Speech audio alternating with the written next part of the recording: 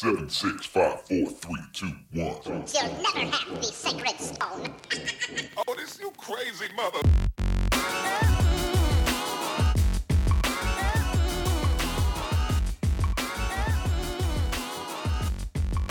Welcome, friends, to episode 9-4 of Color of Magic, your magic and gaming podcast where we talk about all types of things, and boy, do we have some stuff to talk about this week.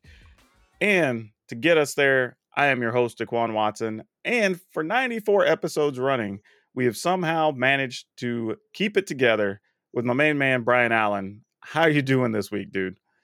Oh, doing good. We actually might get some rain today.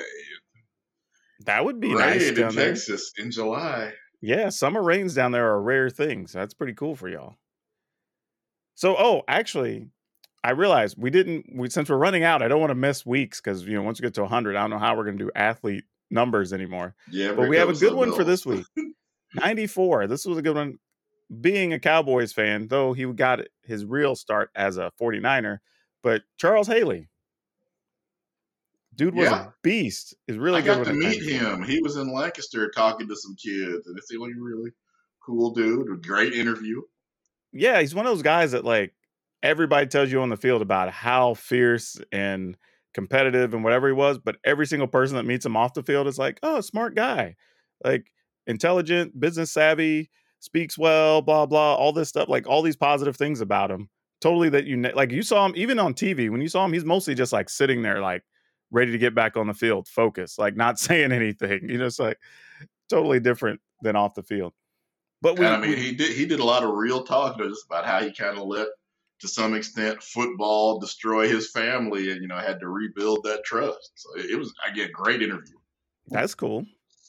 I will say we missed last week as well, so I had to find a good one for 93. But this one I think is more fun. In one Ron Artest, aka Meta World Peace. Right.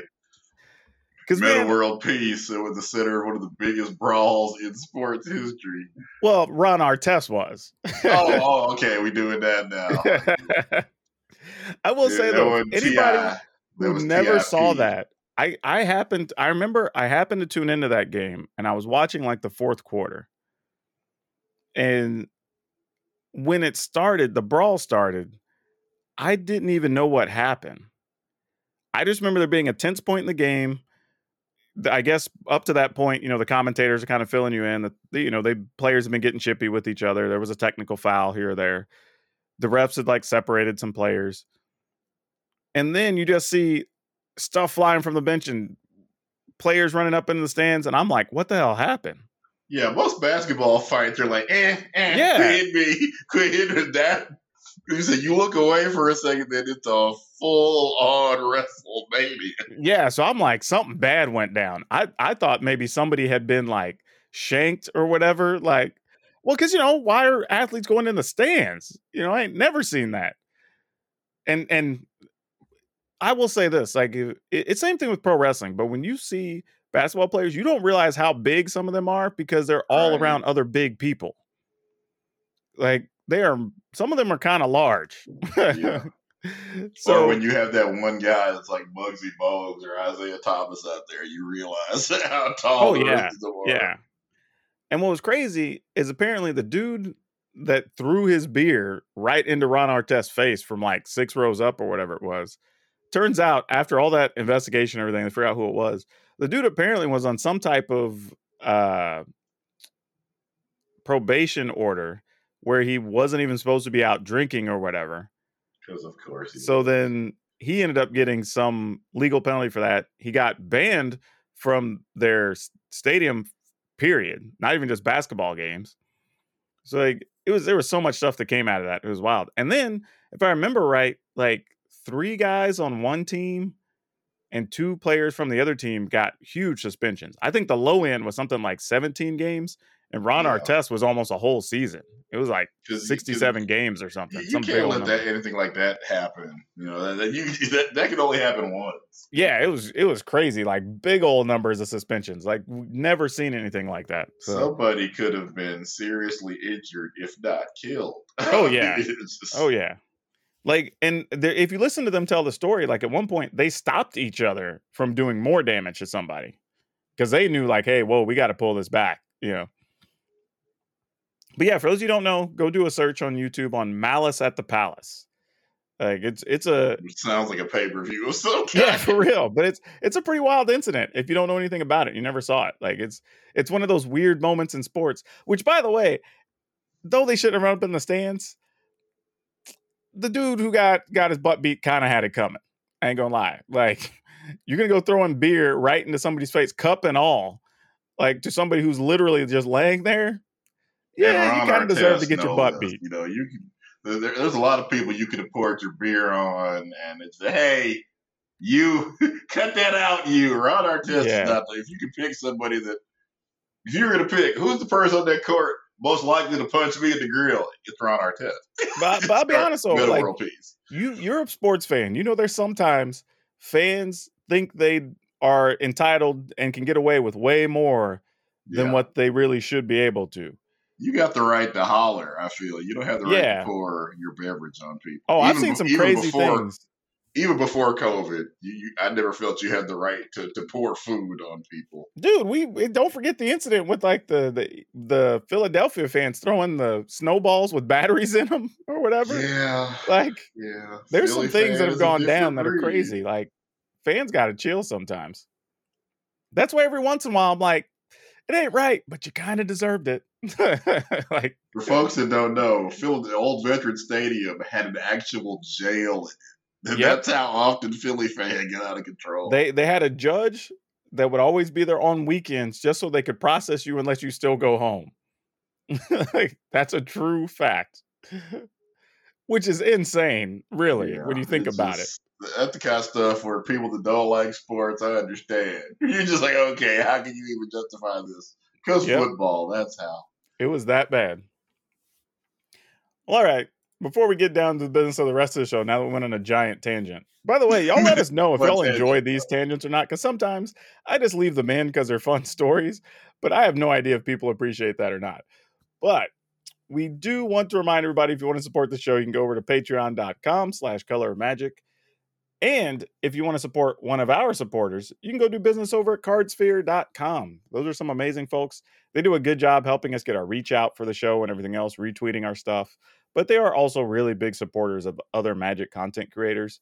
Really good people, too. So go give them some love. If you're looking for a way to sell some cards or buy cards, you know, a little bit easier, maybe a little bit of a cheaper price, go check them out.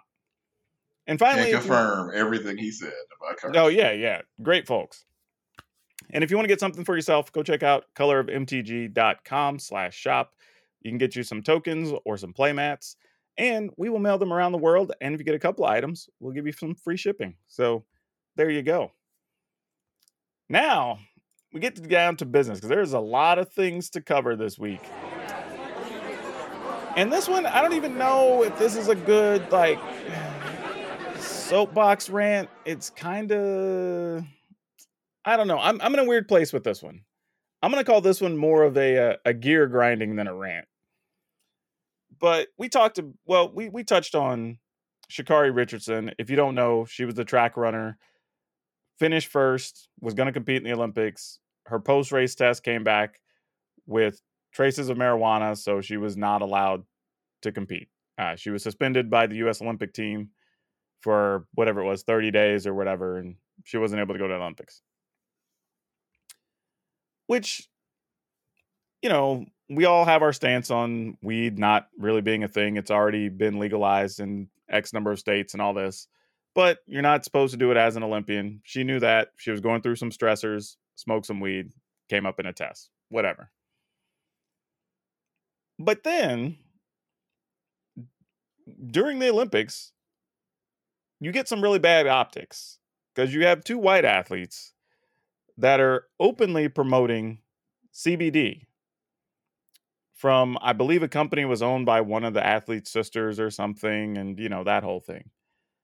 And though I get it, THC and CBD are not the exact same things, but it doesn't look good from a public perspective because they're linked in a lot of discussions. You know, and that's, on the one hand, I get it. Like, this is the This is the drug we have said is okay. You can use this. This is the one we said is not okay. You can't use this one. Even though, again, they're related, but not the same. And it's just like, you already had to deal with all of the people being upset about the whole Sha'Carri Richardson thing. Hell, on top of that, all the swim caps for black hair or whatever, that was a thing. Just all these things that led up to this. And then you have this going on during the Olympics, and just like, it's just a feel bad all around, man. Like, it's a PR fail. Really. It's almost like the competition that we've been having is just to see who can, basically who can just pile on and hate on black women the most is what this feels like. Yeah, and again, it was two white women, so you couldn't be like, oh, it's two white guys. Like, nope, they went with white women, and after you have black women getting beat down on, right? And I'm not saying the people involved are at fault or anything. Like, they're just promoting their business and doing their thing. It's only Olympics. Yeah, but somebody behind the scenes should have realized, hey, this is a horrible optic. We'll promote you some other time, or I don't know. I'm sure there's contracts in place where they probably couldn't pull out of this, but man, it's a terrible look. I'm with you. Like, I had the exact same thought. Like, to me, it was like somebody should have stepped back and said, hey, with all the negative press we're getting, we should probably not run this ad. Like, let's not have this discussion, this interview at this time. Like, yeah, the money would be nice or whatever, but this probably isn't what we need to be doing right now. But right? With this Olympic chaos right now. And I guess since I've kind of sort of brought it up, how many trashy takes have we seen talking about Simone Biles just in the past 2 or 3 days? Oh my God. How many people say, you just, Tom Brady or, Drew Brees would never do this. Aaron Rodgers is in the training camp right now. Yeah. Like, hasn't shown up. Not sure if he's gonna show up. And part of the reason is he's not showing up because he's just unhappy with somebody around there. Yeah, he's got a list of demands where if you do X, Y, Z, maybe he'll show up and play for you. But here's one I wanted to throw at people. Like, because we call Michael Jordan the GOAT, and we're calling Simone Biles the GOAT. Jordan had mental issues, and he just whole ass left the sport for 3 years. He up and left, and then decided, you know what? A year and a half later, like, I'm going to try playing baseball for a year. Like, okay. And now people come back and they say, like, well, it's different. They're trying to say it was gambling issues or whatever. Either way, he had mental stressors, and he decided he didn't want to play basketball anymore. So all those times people talk about, well, the only reason that Hakeem and the Rockets got championships because Jordan wasn't there or whatever. Well, you know what? He wasn't there. Right. So they couldn't go to Birmingham and make that man play. Bugs Bunny was the only one who could figure out how to do that. Yeah. And let's be real. Like, if I remember right, his father had passed and some other stuff had happened. So, like, and I guess he had, probably when he was 17 or 18, promised his dad that he would try to play baseball. Then all of a sudden realized he was the best basketball player in the world and forgot all about that. But and don't get me wrong. Like, I'm not saying he is wrong for doing it. No, the same way that Simone Biles, like, if you truly mentally are not in a place to do it, then don't. And honestly, we don't know what she's been going through, because she did mention she had things she was already going through and already seeing counselors and already taking medicine. So it may not even be related to sport. She's just not saying what that thing is, and that's cool. That's her privacy. We don't need to know. But I did see a story from another performer. I think she said she was a diver training for the Olympics. And she talked about how part of what you do, the way I'll see if I can remember to link it in the show notes. I'll have to find it again. But her explanation was trying to equate what they do as far as like flipping, spinning, whatever, between the two sports, kind of how you do with driving, right? You get used to these patterns that you do comfortably, regularly, switching lanes, getting into traffic, whatever, that you don't have to think a lot about because you do them regularly. But when you're in a bad mental state, that's how accidents happen, right? You forget to look over your shoulder or turn on your blinker or whatever it is, and you get hit. And he said, well, the same thing happens to athletes, that if they're not mentally there, their body's not connecting the motions they need to do with what they're used to feeling while they're in the air or whatever. And it can lead to them getting injured. And you saw some of that with Simone Biles, where like her hand placement was bad on the vaults and like her landings were weird. And she, on one of them, she almost like stepped or fell off the actual pad at the end. So like you could lead to a real injury if you tried to push through that potentially. So I don't falter at all. You know, that people don't realize, try to compare basketball, football. You can have a basketball game where you go out there and your team plays horribly for 3.5 quarters, but you can figure it out in the last 3 minutes of the game and still win the game. Hell, Kobe did that one time where he was just like, fine, I'm just going to keep passing the ball, whatever. And then they were down by like 12. And he's like, okay, fine. Fourth quarter. Now I'm going to play ball and show y'all. Gymnastics. If you plant wrong one time, you ain't getting a 10. Sorry. Best you can get is maybe a 9.2 or something. Shoot, if you plant wrong, you might be done. Yeah. Break your leg or your knee or something, and that's it. But yeah, so I don't blame her. The margin for error that they have is virtually non-existent. Yeah, I will say it's tough, though, seeing people, talk about it. When we already have bad conversations about mental health in the U.S. anyway, at everything we do, every level. And we're going to talk about that a little bit later in the dinner table, too. But we don't even know if her issue is even related to the sport or the pressure of the sport. Like, we literally have no idea, and people are trying to pass judgment. Same thing like Sha'Carri Richardson. The only reason she was smoking weed is she had her mother die, and she wasn't dealing with it well. Not only that, she found out from a reporter, which is probably also wild. Yeah, which unfortunately is a thing that I've talked to people where they've sometimes you don't even know you're the first person there, but sometimes the reporter is the first person there. Yeah, it's not how you want to do it, but it just unfortunately that's how it happens sometimes. I mean, I get it though. Where it comes from is, you're going to go by the GOAT. You're going to accept the GOAT moniker, and people are going to put that type of pressure on you, unfortunately. And it sucks. Like, it comes with the territory, so I get that. But at the same time, I don't know what she's going through. So, I mean, I hope she gets through it, whatever it is. But she obviously wasn't doing well. I mean, and I went back and watched some of it where you can see her kind of like talking to, I guess there's a personal coach and then the team coach or something. And you can see her like kind of go to both of them and looks a little bit off. And then she competes and she doesn't look happy. And then she goes back and talks to them. So like something was already bothering her even before the thing happened. So again, could be pressure, maybe not. I don't know, but it's definitely interesting, if nothing else. But I hope this comes back to the tennis player we were talking about. Right. Naomi Osaka. Yeah, which by the way, people are mad because she's competing for the Japanese team. Even though she's Japanese. Exactly. Part of me is like, one, she's Japanese. Two, the way the American public treated her, I wouldn't compete for us neither. F y'all. Like, you're just going to have to eat it. But yeah, but it's that same thing, right? Like somebody's dealing with something mentally. Cool. Let's understand what it is first. Then if you want to have that conversation for whatever, fine. But just throwing out barbs for no reason doesn't make any sense whatsoever. We got to normalize talking about mental health in this country. And I get it because even though I'm not any kind of an athlete, just as a writer, I too was raised in that culture of, hey, you go out there, you play hurt, you rub some dirt on it. I don't care if it's a dislocated shoulder. I was covering a practice one day.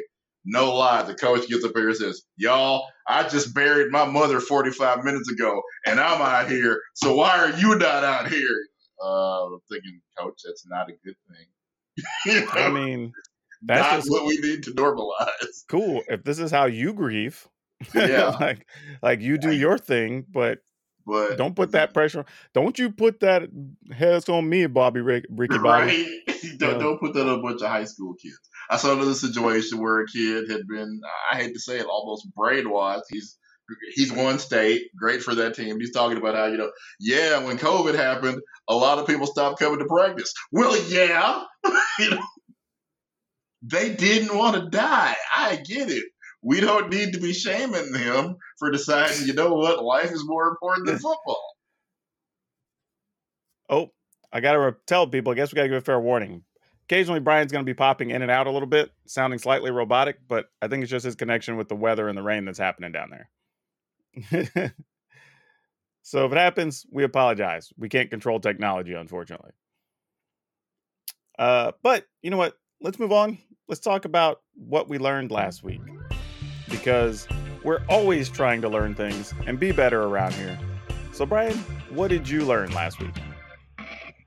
Well, as if you watched any election coverage this past cycle, the Bushes and the Trumps don't get along very well. Nope, they don't.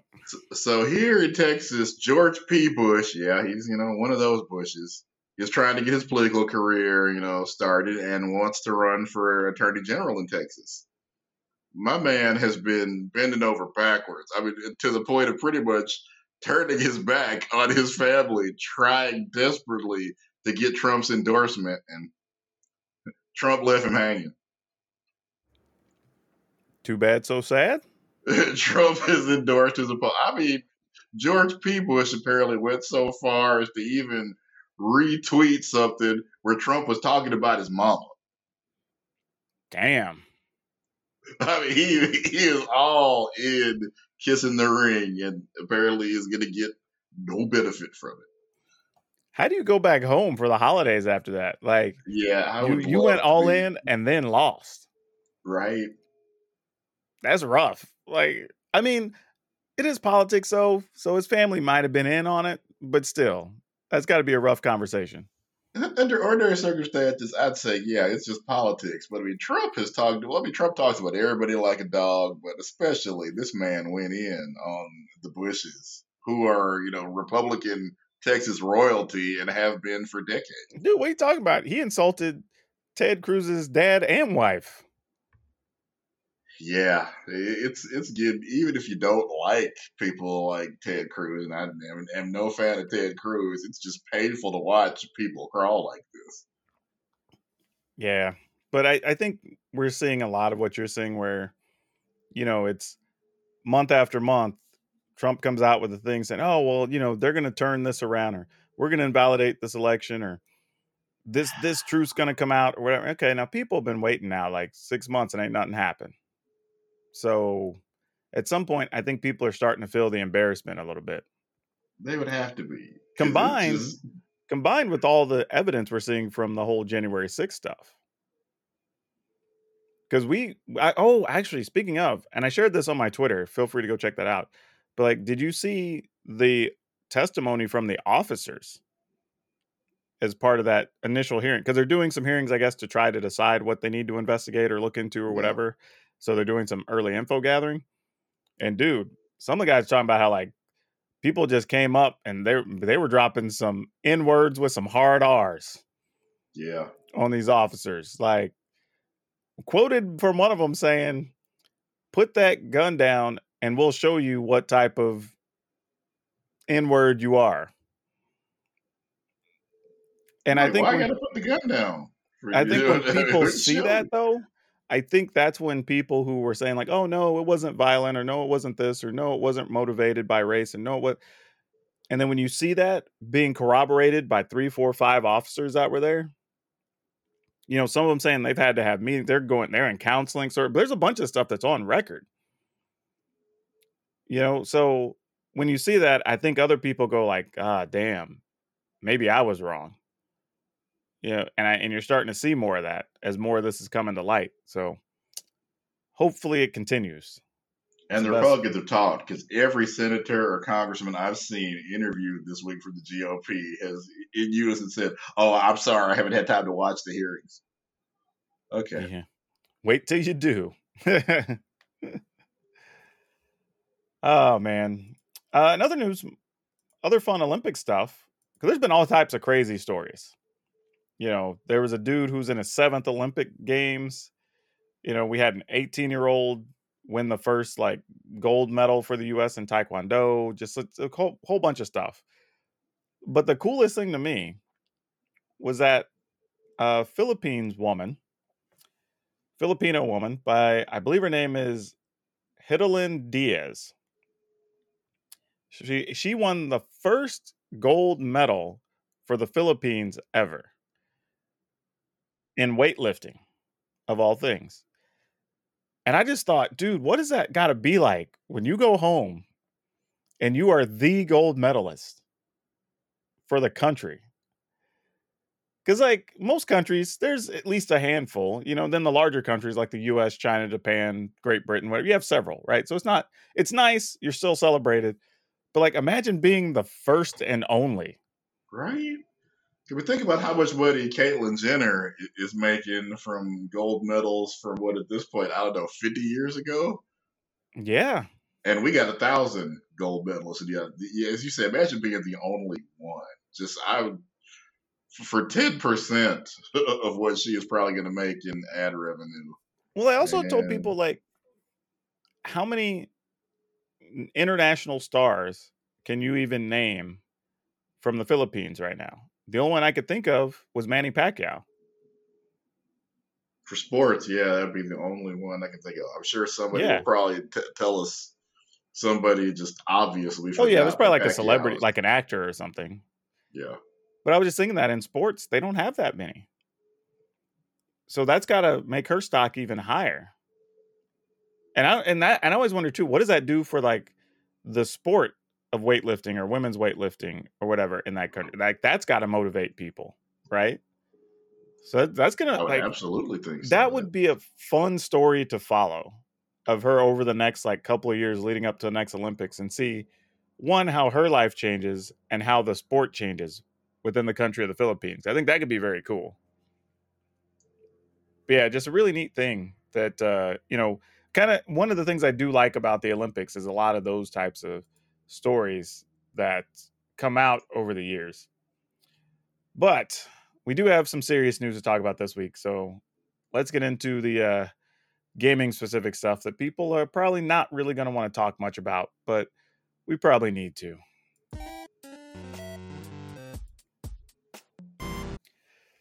So I don't know how you would have dodged this news if you're listening to this, unless you've been under a rock or maybe, I don't know, dealing with delivering a kid over the last couple of days in the hospital or something and just staying away from the news. But Blizzard Activision is a hot mess right now. And that's probably putting it politely. Also, if you're a patron, we have a pretty extensive coverage of this, by the way, on an episode for you that'll be going up probably same time this is live. So feel free to check that out. But short version, state of California decided Blizzard Activision has screwed up so badly that they just filed a suit against them and took them to court. And there are some extensive filings. So they have obviously done some info gathering ahead of time, evidence gathering. And man, I have to go back and look, but there were several statements of evidence being submitted with the case. And some of them are rough. We won't go into too many details, but I will say if you want to read it and get caught up on it, be warned that if you have any type of trauma around abuse or sexual harassment or sexuality of any kind, I would stay away from the document. It's that bad. Like, and I will say this as a dude who is at least unaffected by these. I don't have those traumas or whatever. I felt pretty dirty when I was done reading them. Yeah, as somebody that's been covering the game industry for decades now, and we just, it's worse than Riot Games, if you can believe that. If you read any of the stuff that's going on at Riot, it's shoot, Riot looks like a misdemeanor right now. Frightening, but pretty much accurate. Like, I mean, God, the stuff was just top to bottom. Like, and I think what's so wild about it is that it's not And like I said, I'm not going to try to get too graphic about what's in there, but it's that it was so pervasive from the upper corporate structure to HR to just random people in the office. And it covers so much from just day-to-day business operations to how they mistreated employees, people not getting properly promoted or paid, to, like we said, sexual harassment. I mean, it's just like, you look back and say, like, was any part normal? It's hard to imagine what that part would have been. Yeah. Not, paint everybody with the same brush, but good Lord, as you said, there's just so many incidents that you wouldn't think would happen at any kind of major corporation. And don't get me wrong, like, I accept that we across the board need to do better for women particularly, but for several marginalized groups in corporate business. But man, even this stuff was off the charts for stuff that should be happening. And remember, I did a YouTube video about it a few months ago where people asked Blizzard, hey, would you just do just a basic commitment to say we're going to try to do better about hiring women and minorities and more diversity? And they say, no, we're fine. We think we're doing a great job, so we're not going to offer up any more in that regard. Dude, there's footage. I want to say it's from like BlizzCon from 5-6 years ago, where they have a woman who comes up and she pretty much asks about, the background of the characters and why they all have to look a certain way or whatever. It looked like they came out of like a Victoria's Secret catalog or whatever. And then I think it was 5 dudes up on the panel. They're just joking about it and making light of it. And like, well, I guess the next time we make a woman, we'll pull the body shape out of a different catalog and blah, blah, blah. And like making all these jokes. And I'm like, that was already a sign for people. Yeah, tone deaf doesn't even begin to describe it. Yeah, so like it makes everything that you read in this report make so much sense. Yeah, but you're talking in a room full of people, they didn't even have the wherewithal to acknowledge it. Like, you're right. Maybe we should have some like heavier set female characters, or maybe they don't all need big boobs or long legs or whatever. That's all they would have had to say.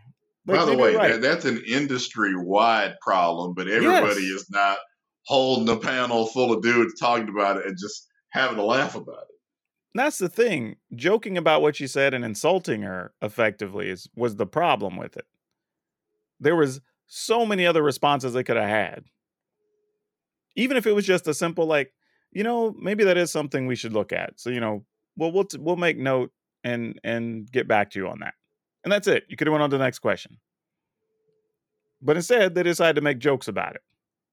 Well, the report describes a frat boy culture, and that's pretty much that's Shoot, I'll be honest. I bet there's some frats that would be upset. Reading this, and I'm not even exaggerating. Like, I'm being dead serious. I'm aware of a couple of frats that would read that, and they probably would have expelled some people. I will mention just one detail that as we were doing the pre-show, this was coming across. There's apparently a hotel suite that they use that they refer to as the Bill Cosby suite. Reasons what goes down there. Yeah.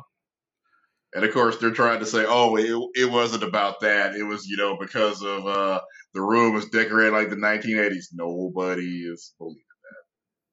There's pictures of them, being a bunch of guys surrounded a Bill Cosby portrait looking ridiculous. I will say that credit to the Blizzard Activision employees that they did have a walkout today, which you can search social media. Lots of people are talking about it. Lots of pictures of them outside with their signs and everything else. And I've seen some stuff going around Facebook earlier today too about don't cross the picket line effectively. Yeah. So they're trying to get as many people to boycott playing a bunch of their games today. And I think tomorrow, I have to go back and look at the thing, but at least today for sure. So it's been an interesting week, man. Just this, I mean, literally, and like I said, I read it and I was just like, the hell? Like, I mean, seriously, there are things and we talk, like I said, we go deeper in the private episode, but I look at that and I think about, okay, there are things bad people do that at least I can understand how they get to where they want to do that. But there are things in this document that I'm like, what in your right mind made you think, one, that it was acceptable, and two, to just do out in the open at a workplace at a international billion-dollar company? When you suffer no consequences for your actions. And you're holding down a 6-figure plus job. Like, and that's the thing that got me, is none of this was being done in secret. It wasn't like, oh, well, we're going to go, let me call you into my office or whatever. Like, there was stuff they were talking about, they just paraded it around the office. Like, which is crazy. Like, just makes no sense at all.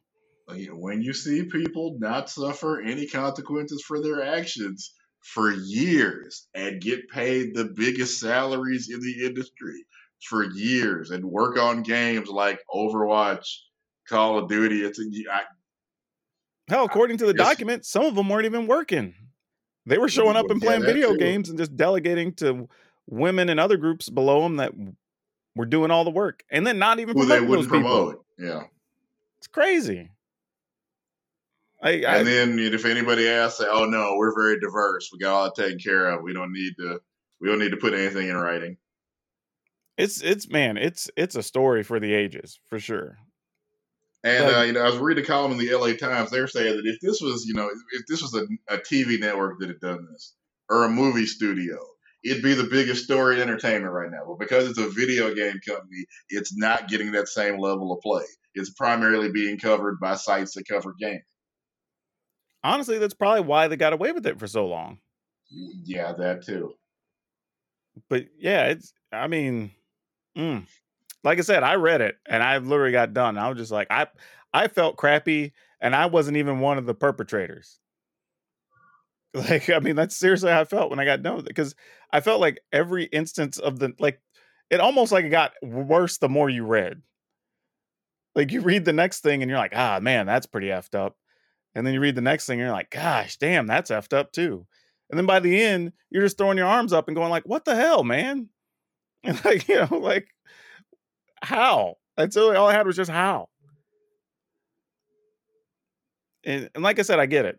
Some people are trying to hold down jobs. It's the best job they probably had to that point. There's benefits. They may have stuff they're needing to take care of their kids or pay off their house or whatever. So they're trying to hold on to the job. But man, there's a point where mad props to the people that are being mistreated and were able to put up with it for so long. Because I don't think I could have. The level of stuff going on at every single level, every part of the job. Like, there's just no way.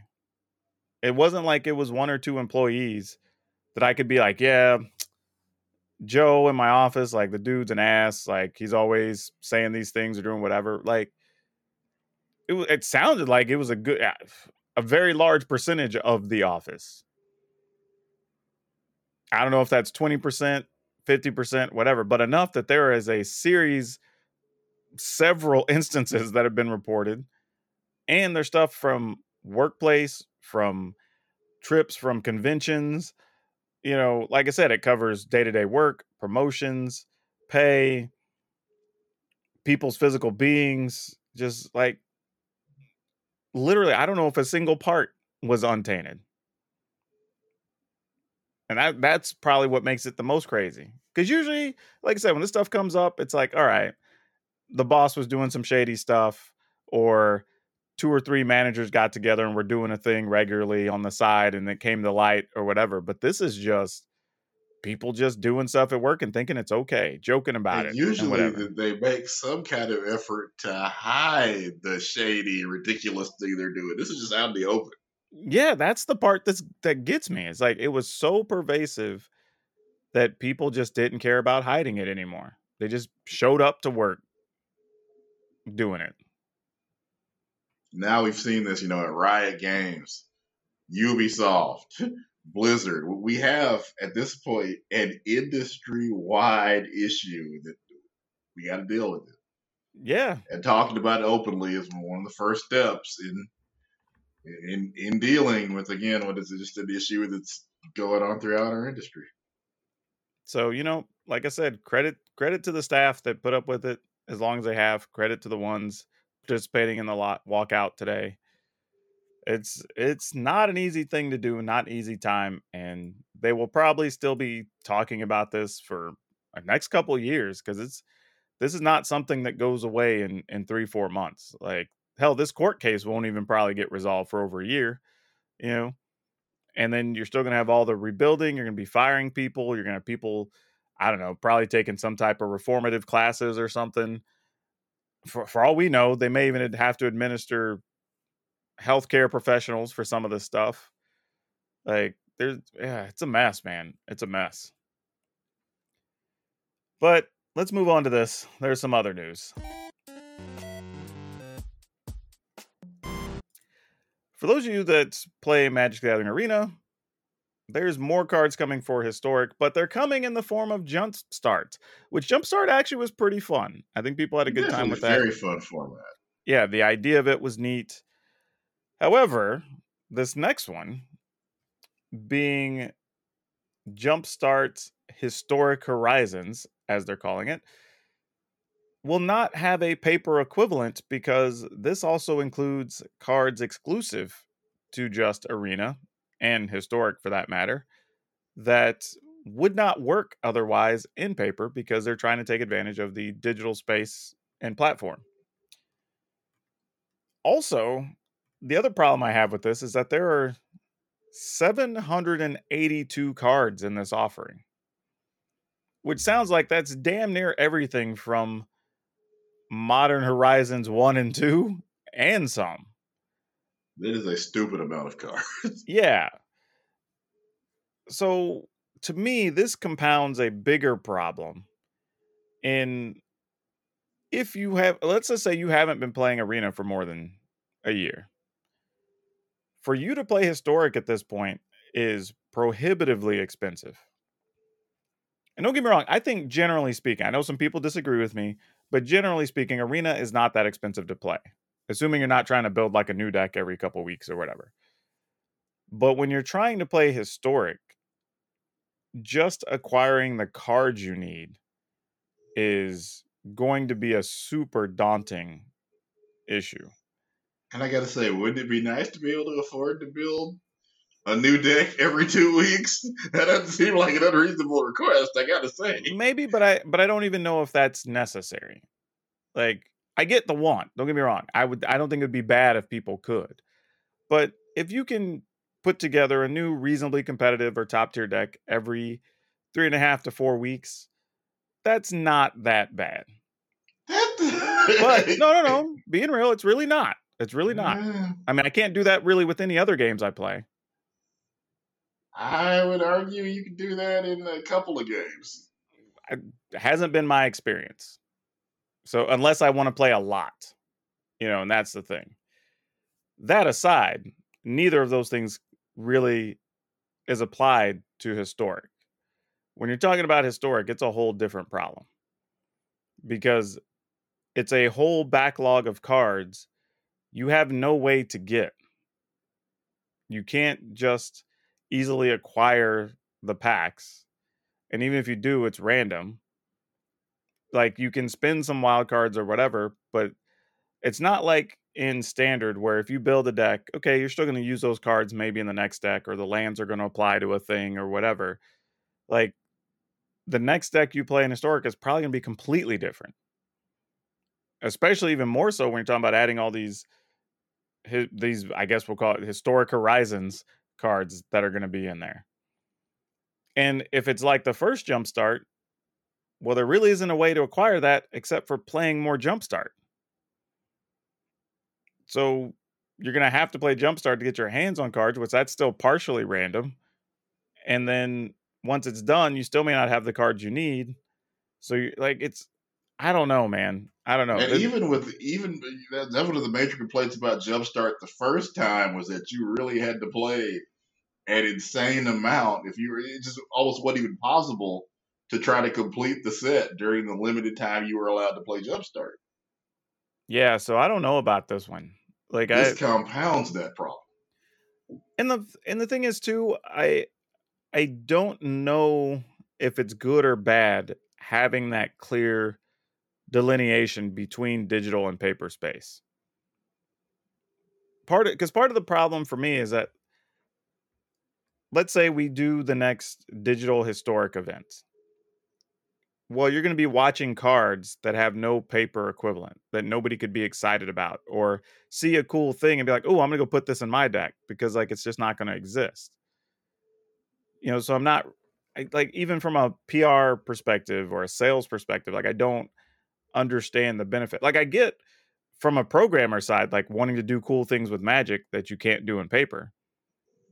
So the experience is kind of neat, but to have them I'm a fan of them doing that. Yeah, I think it's neat. But like I said, when you still have the other games that do it don't have a paper equivalent. Like, to my knowledge, there's nothing that exists in Pokemon, let's say, the digital Pokemon game, that don't exist in paper. But you do have stuff in Hearthstone, Runeterra, Soulforge, whatever, that do things that only digital cards can do, because you don't have to worry about a paper equivalent. Now, Magic's in a unique situation to try it and see what happens. But I don't even know. Like, the idea of it, I don't mind. But I don't know what that leads to even. And it's a shame, because Jumpstart, to me, is one of the most positive things they've done recently. And because of the historic announcement, now it's just all the publicity, well, it's all, but a lot of publicity here is negative, because this is not a thing that seems like a lot of people want. I just don't even think, realistically, Jumpstart even needs to have unique cards in it. I think if Jumpstart would have just had quality cards in it that people wanted or played with, they still would have played it and bought it. So I don't know. It's a very difficult one to gauge here, because I do think there's some positives. Like I said, trying out new things in the digital space, bringing some cards or I guess the majority of the cards, it sounds like, from the Modern Horizon sets. But then that raises another question of, are we trying to jump from Arena being historic and standard to just adding in Modern and skipping over Pioneer? Poor Pioneer. I mean, maybe, I don't know. Maybe they still want to do Pioneer, but like right now we have no idea. Like, this doesn't fit a timeline of anything that I would have suggested or predicted. So I don't know what the plan or the goal is. Pioneer is already on the ground, and it feels like they're just kicking it while they're down there. Yeah, but like it would have made more sense to me to say, okay, let's rewind a little bit and let's add in a couple of the Innistrad sets and maybe a couple of the previous Zendikar sets, so we can start building up Pioneer so people can play Pioneer on Arena. And then over the next 2 or 3 years, okay, let's add a couple more sets so we can get closer to having Modern and Arena or whatever. But it feels very weird to just go like, okay, well, we're going to skip all this and just add, not only just that, just adding Modern Horizons. We're not even adding all the other sets that make up Modern. So even that's a jump that feels weird. So I don't know what to do with this product. And if I was a fan of Historic heavily, I would not be happy about it, because I feel like that's a lot of cards. And if even just, I don't know what, maybe 20% are going to be rare mythics, that's still a lot of cards. Still a lot to have to craft or build with or whatever, or even take into consideration to play against. Like, I don't know. I feel weird about it.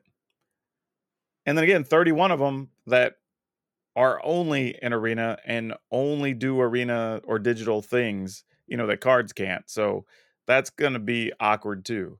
How many of them are even playable that you want to have or not? Like, and how does that change deck building or game states? Or I have no clue, man. I like the exploration. I like the idea, but I think this execution on it, not the way to go. I mean, I guess the question is, like, as much as a fan of you are of the first Jumpstart, Are you going to be playing this one?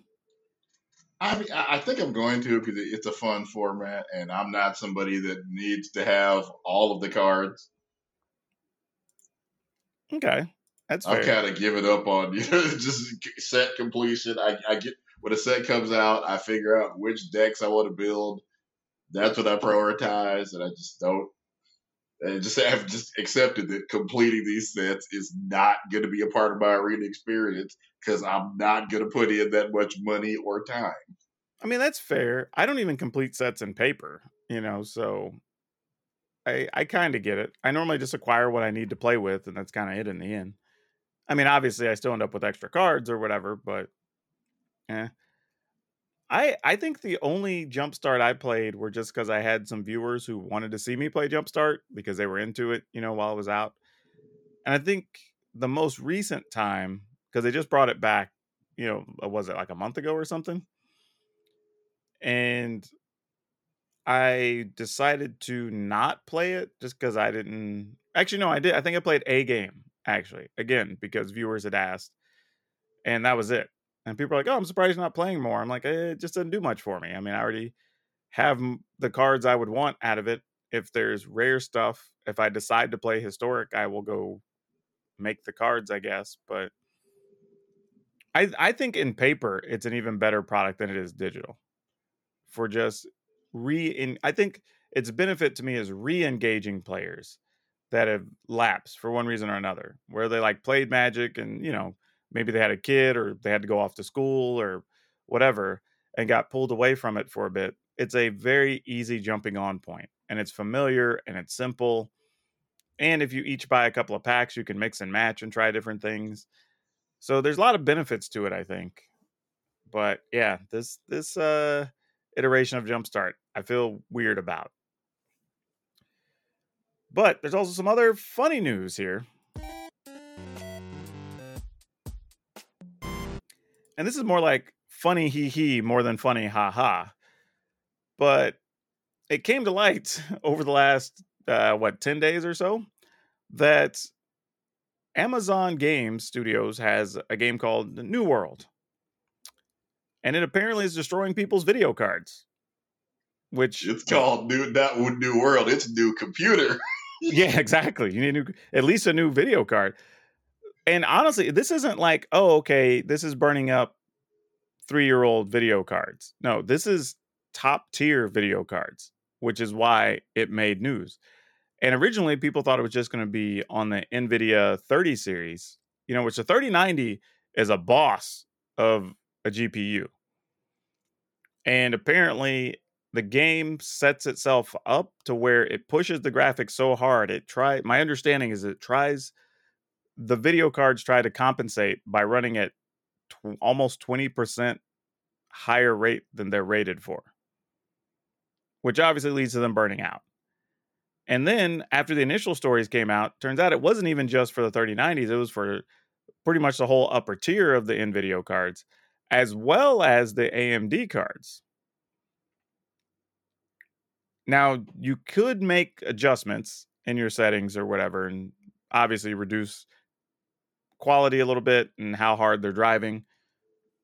But most people weren't doing that. Obviously, you're like, hey, I got this badass video card. I'm going to play on max settings because that's what we do as gamers. You spend the money. That's what you bought the high-end video card exactly. For. You got your i9 fired up. You've got your Ryzen card or CPU. You got your brand new video card. You got all your memory in there. You're ready to go. You fire it up. And, 20 minutes later, you're like, wow, what's that smell? And why is my game not working? And then you open up your computer case to see that your video card's done.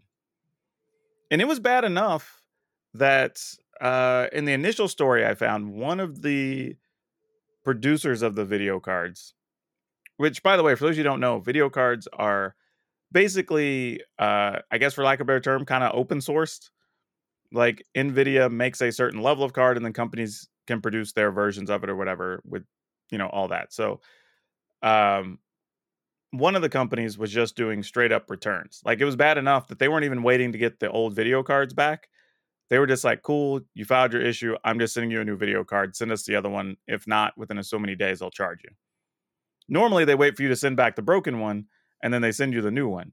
They weren't even waiting around because they knew it was already that big of an issue. It was that common. So I don't know how that even happens. Man.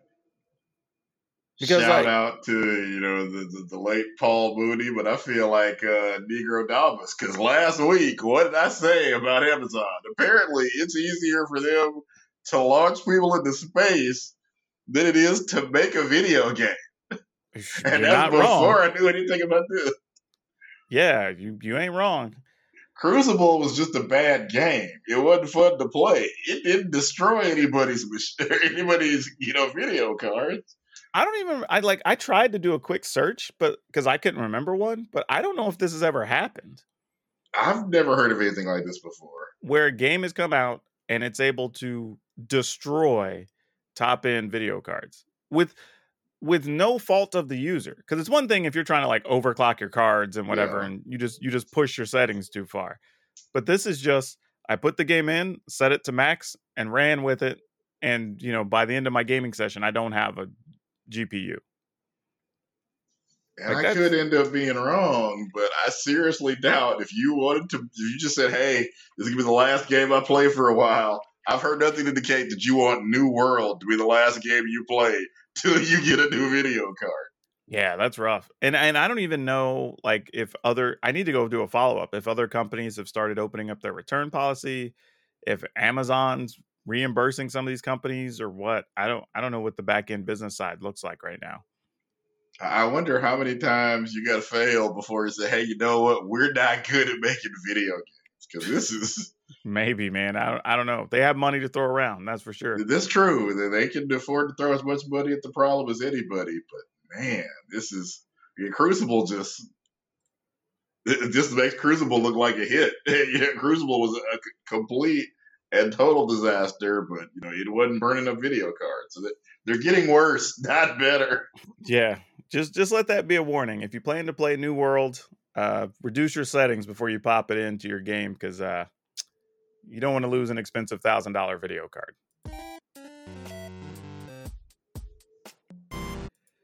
This other thing here, it's just kind of an interesting bit of language I think I wanted to touch on. But I started playing Storybook Brawl. For those of you that don't know, it's an auto battler where you draft your teams and they all have different abilities, but it's all based around mythical and storybook characters of different kinds. But the game is actually very difficult for me, which, could be also because I'm just crappy at the game. But, it is what it is. So I started talking to people and asking them about different things and tips or whatever. Because I think I finished like third once, fourth a couple times, and then the rest are just blowouts. And several times I heard people say like, oh, well, remember that fourth place is a win. And I was like, well, that's weird. Like the first time I heard somebody say it, I was like, it's really not, but okay. And then a couple other people mentioned that in my DMs, and I had a couple people post to it on Twitter. And I was like, this is strange. So then I just made a post about it. They're like, fourth is obviously not first, and they get different rewards. So I would understand if fourth was like the equivalent of first, with maybe like first getting a slight bonus, then like fourth could still be considered a win, but it's not. Because like I said, I also play Teamfight Tactics. And if you get first through fourth, you get points. 5 through 8, you lose points. So like fourth is not losing, which is great. But if I get first and I get that big boost of points, I can almost go up a whole level versus like fourth giving you 10 nominal points to just be like, hey, you did good. And then I find out from other people that this is just common language in other games. Like, I think auto battle, most of them, I think if you finish top 4, that's considered to be a win. Yeah, people just say that's a win. And not just that, it's company language, apparently. Like even in some of their, I think like Hearthstone Battlegrounds was mentioned as one that also says that.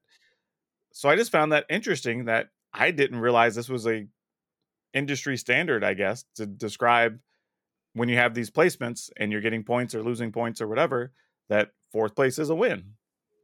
Because I don't think I would have ever said that or used those words. I probably still won't because it feels weird, but it's very common. And I was like, I think because it is, it's an automatic battle and they're taking into account that there is a large number of things you have no control. Or just sometimes you and the person that come in first are going for the same thing, and they got the cards they needed, and you didn't. Oh yeah, there's some randomness in the shops and the things you get to buy or whatever. Like, I get all that. But it just feels weird still. Even having an understanding of why people say it and do it is just like, now, I will say this, from a marketing perspective, I do like the language because it's a way to get people to feel good. They're like, well, I still got 4, so that's solid. Like, oh yeah, it's still a win, so that's good. Maybe even in their language when they're talking about it, they probably talk about X number of wins, X number of losses. And people being able to say they have 15 wins as opposed to 2 wins probably feels a lot better. So I kind of get it. I mean, because even in Teamfight Tactics, when I talk about it, I talk about top 4s and not, because that's where your points are. But I don't really talk about wins. But interestingly, I have a like a companion app for it, and it even separates. It'll say number of top 4s and number of wins. So I don't know. I think there's lots of games. Because, like, for example, poker. If you finish in 4th place, but you knew when to cash out, it's still a win. You made money, but if I made money and didn't lose money, I'm gonna call that a win. Ask the person who is in that poker tournament. Hell, ask Dave Williams. He finished second in the World Series for 3.5, and first was $5 million. There's a difference between second and first. Yeah, but is anybody really unhappy they walked away at 3.5? You had a good day. Oh, no. Or a good week, or how long they played. Or a good same night thing or whatever. in the games, right? I got points. That's cool. But it's, 10 points is nice, but that 35 points would have been infinitely better. So that's all I'm saying. Like, it's interesting. But like I said, the more I thought about it from a marketing perspective, the language makes a lot of sense because I think it makes your game come off more friendly and it's more encouraging. And I don't necessarily have a problem with that. I think, there was a thing I saw going around where I wish I could remember the game. But anyway, the game was basically setting a mode to give you equivalent of like a God mode. So if you wanted to just run through the game and try all the stuff and see all the things, you would be able to.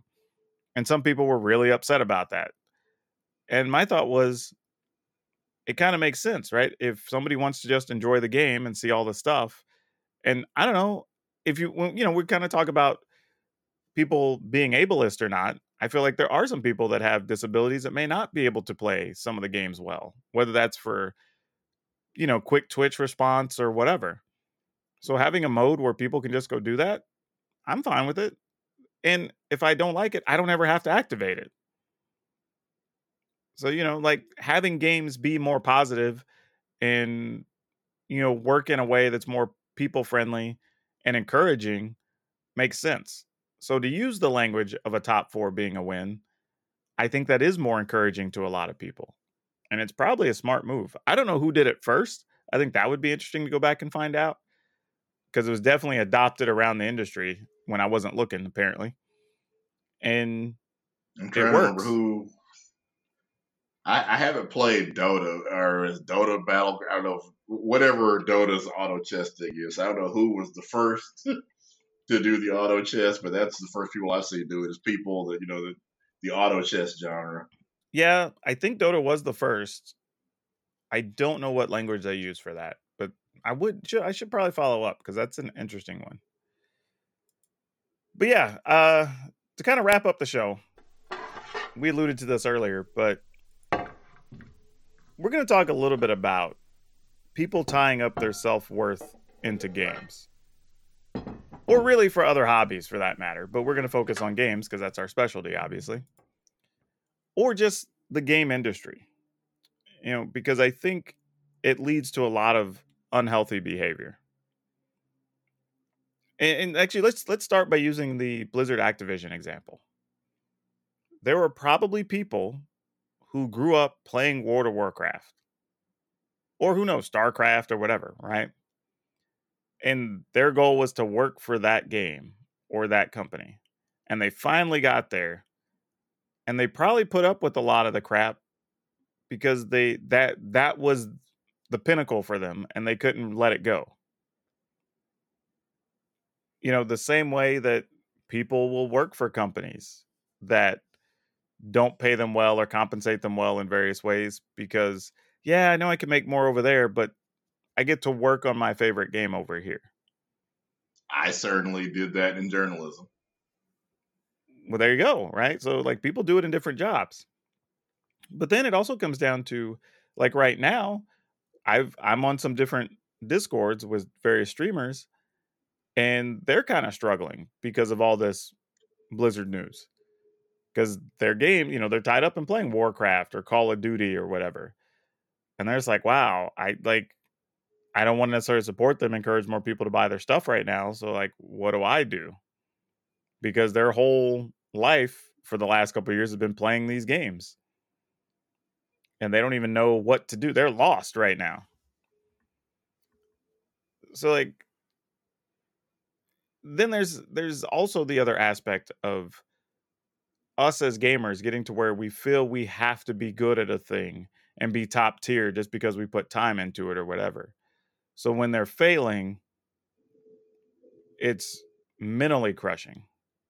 And definitely, I think if you want to create content, there certainly is, that we talked about earlier, that pressure to succeed. Yeah. Because if you're asking people to watch you, like, oh, well, I had somebody raid me while I was playing Magic, and somebody said, only half joking, like, oh, well, they didn't tell us you were platinum. Like, oh, well, you can't enjoy it because I'm platinum. I'm sorry, I don't know what to tell you. Yeah, and that comes up, right? Where there are people who will tell you, like, well, some of their stuff gets more views when they're able to say they're mythic rank playing versus otherwise. And I did that for a little bit, and I was like, you know what? I could just make more fun content instead of wasting the time to just get to mythic. I can just spend more time goofing around, testing decks or whatever, and just make more fun stuff and cultivate a whole different audience. Like, my thing was, if I'm going to do the content, then let's do it the way that builds the audience I want, other than me doing the thing to attract the audience I don't want. But I also get how people say, well, no, I have to be successful at this. I have to get the most views. I have to get the most stream we watches or whatever. So I got to do it this way. And that drives a pretty unhealthy mental state for people. And it leads to them not enjoying what they're doing. Whether you're talking about streaming, working for these companies, designing stuff, whatever. And it's tough because just like you said, even for you working for the paper, right? Like, you grew up reading that paper and knowing the people who write for it. Like, how hard was it for you to eventually leave that job? I mean, there were so. I mean, I had other job offers, things I would have enjoyed doing more. Like, no, now some of that was money, but some of that was also just, this is what I grew up reading. I'm working with people whose column I grew up reading and thinking, hey, at some point they're going to stop writing that column and maybe I'll get it. And then, that a column came open and I didn't get it. It just, I had to just be kicked in the face repeatedly. Yeah. And I think that's what happened kind of when we talk about the Blizzard thing, right? Like, people were dealing with, I don't even have a polite word for it. I mean, just absolutely absurd situations, but they were still putting up with it. And it took something like this to just come to light where everybody's fine, say, okay, yeah, we okay, as a group, we need to encourage each other and just not deal with this anymore. But it shouldn't come to that. Same thing. After leaving Gannett, I go online and I see like all these horror stories about what a terrible company that Gannett is to work for. And before that, I had no idea. It never even would have occurred to me that, because I just do the local paper.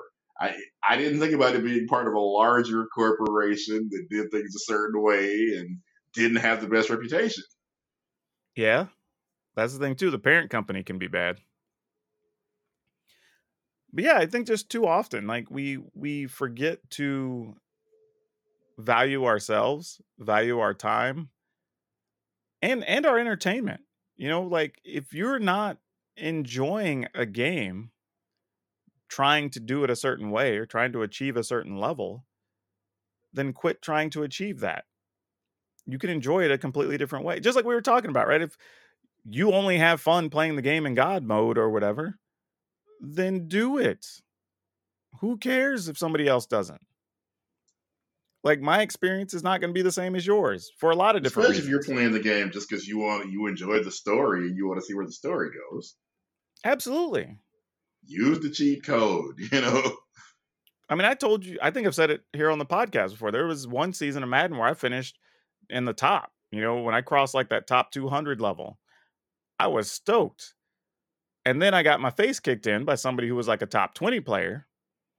And then I was like, well, I have a decision to make. I already had to play insane to get to this level. Obviously, I am still leagues worse than the top 20 players in the world. So am I willing to do what it takes? And I thought about no, because then I will stop enjoying this game. And part of what it takes almost is to play that game exclusively. Oh, yeah. And any type of update, adjustment, whatever, like you have to be on top of it. Any patch, especially if you're playing one of the Ultimate Team modes, anytime they release a new set of packs, you're either figuring out how to, do I buy packs? Because sometimes people like to see you open packs on stream, or do I just go buy the $250,000 quarterback that I need? Yeah, in the auction house or whatever. Yeah. But then... And that's a whole other thing, like, if you paid to win, do you still feel good? And if you do, should you? Because sometimes it really is like, hey, this person paid more than me. They're not better. They just bought better players. Well, I'll say this though. I think it goes even a little further than that, because to be that good, you also have to start spending a lot of time outside of the game to even just stay competitive. Like if I was going to still continue being great at Madden, I was going to have to also know like what the trends were.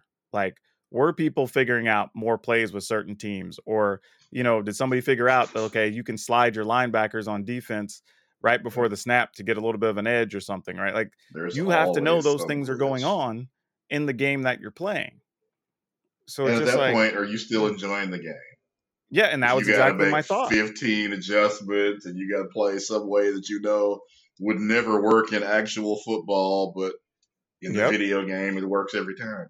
But that was the thing, right? And even my friends were like, dude, you could probably like play competitively and do this thing. And I was just like, yeah, I don't think I want to. And they were stunned, right? Because they were like, dude, you finally, like, none of us have finished that high and been in the rankings or whatever and blah. And I'm like, yeah, that's cool and all, but like, I'm not willing to do what it takes and end up hating both my life and the game to be able to have that level of prestige. Like I mean, I get it. If that's what you want to do and you want to make it your job, then cool. You put in your 6, 7, 8 hours a day to it, and more power to you. Like, nothing wrong with that. But if you don't want it to be, then who cares? You got to have realistic expectations. If even when we talk about like content creation, right? I talk to people who are like, oh, I see that you got this many followers or this many subscribers or whatever. Like, what can you tell me to help me out, do this, whatever? And they just had no plan to ever be dedicated. So it's like, okay, how did you expect this was going to happen? When it's like, oh, well, I can only really spend like, I don't know, 3 hours a week making content. Well, okay, well, that's cool. Then we can make a plan for 3 hours a week. But you're not going to get to this level for probably about 2.5, 3 years. Are you good with that? Because this is what you're working with. But you can't, again, I if I wanted to be a top 10 competitive, make money at Madden player, I was going to have to dedicate way more time than I was. And I wasn't willing to do that. So I can't be mad that I immediately fell out of the top 200, never saw it again, right? Because I was not going to put in the time to get that high. It just, even then, I had to play well. I got on a hot streak, whatever. And like, even then I was like, that was pretty cool. That was a fun ride, but like, I'm not willing to play more than this. I still like reading and playing disc golf and, playing board games and whatever. Like going outside. Yeah, I'm just not going to do what it takes. I saw somebody's YouTube video that plays NBA 2K. He called it like the grass team. What is that for? If you have this team, you have never seen grass in your life. That's cold but true. But yeah, I think at the end of the day, we have to look at it and just say your self-worth should never be about a game. I don't care if you own the game and you're part of the company or whatever. Like, that's a job. That's a company. That's a thing. Like, you as a person and the relationships you cultivate and, the things you're doing for your community and all that other stuff, like, those are things that should make up your self-worth. But just a made-up status or an imaginary achievement or some marker in a game is meaningless, really, in the grand scheme of things. Unless, like I said, it's your actual job. Then I understand you putting pressure on yourself. Same way that if an NBA player puts stress on themselves to do well in a game, I get it. If I go down to the Y to play a game of basketball, if we lose, well. You know what I mean? Like, if I win, well. Like, I don't get any more money, endorsements, whatever, for winning or losing. I'm just out there playing a game of basketball. Like, I can go out and enjoy it and then go home. And I think we have to make that okay. Like, I feel like it happens in other countries, but we have a very large problem in the US that everything has to be about success or failure. Like, hell, we have trouble just accepting people enjoying the arts in the US. Because, well, what's that going to do? How much money is it going to make you? Blah, blah. Like, she just enjoys painting. Let it go. Like, who cares? And I still remember when I was growing up, literally anything I was remotely good at, immediately the family was like, oh, well, maybe you're going to do this when you grow up. Oh, you could do this. Maybe let me go get you. Like, at one point, because I'd won a couple of awards playing instruments, it was immediately like, oh, well, let me get you this CD of this person, and maybe we should sign you up for this thing. And I'm like, what?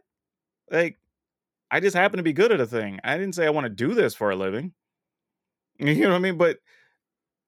And maybe it's minority population situation, whatever. Like, you just want your kids to be better and do better for the next generation or whatever. But that happened a lot. Well, it's it's America. You can't even go to the doctor if you ain't got a good enough job. So I get it. That's true. That's real true. So yeah, I've seen that myself, that literally anything I had any success at, if the next question was just like, oh, okay, well, what do you plan to do with this? And it's just like, what do you mean? Like, I'm 10. I don't know yet. Well, yeah, that dude, you say that, but like some of it, they're already signing me up to be like a doctor or a lawyer or whatever at like age 12 because, my grades or whatever. And I'm like, why? I looked at that, and as soon as I found out I was going to have to do whatever it is, like 12, 13 years of study and practicals and everything else, like, nah, I'm out. Like, blew my family's mind, by the way. But I was just like, nah, I'm good. I'm going to find something else to do. So yeah, I get where the mentality comes from, but we got to make it normal to just say, like, you can just enjoy your games. You don't have to win. Hell, there's some board games I enjoy that I may have won twice. So I'm like 2 for probably like 30. But I just enjoy the experience of playing them. Like, not everything, it's also tough when I see people say, like, a game they like, they're afraid to talk about it because they're not great at it or whatever. It's like, so what? You just enjoy the experience, the story it tells, the camaraderie, the laughs you get out of it, whatever. There's a bunch of things you can appreciate about a product or a game that don't have prestige attached to it. Like, we got to make that okay. Hell, and I'll admit, some of the streamers or YouTube channels and stuff I watch that involve gaming, I'm not watching because they're top strategy. I'm watching because I enjoy the speaker. I'm watching because I just enjoy the weird shenanigans that are going on. And honestly, if I'm being real about it, if I just want to go see some people grinding a thing, whatever game it is, I can go find so many of those. Like, that's not unique, fun, different content. So if you're even trying to be seen in the content space doing that, unless you're exceptionally successful, you're going to have a harder time getting seen anyway. So you might as well do something different for fun. But yeah, self-worth. Don't attach it to your games, your hobbies, whatever. There are much more important things that should make up your self-worth. And it's not games. Just find a way to start enjoying your games and appreciating the things about them that aren't necessarily competitive, ranked, prestigious, whatever. And you'll probably have a much happier time and get to enjoy your games longer for a longer period of time. All right, Brian, why don't you tell people where they can find you on social media? Right. I am DL Caesar on YouTube, Instagram, and Twitter. Our family channel on YouTube is Alan's Ever After. You can find me on most social channels at Power Dragon, POWRDRAGN, though that's the Power Dragon over on TikTok. And you can find me on YouTube every single day if you want to come by and catch a cool video. But as always, wherever you are listening, whenever you're listening, good morning, good afternoon, good evening, and good night, whatever is appropriate for you. And remember to still stay safe out there where you're back to wearing masks and everything else because, COVID. But if you got to go out, just be safe, watch yourself, and let's get back to gaming and gathering, and maybe we'll see you out there sometime.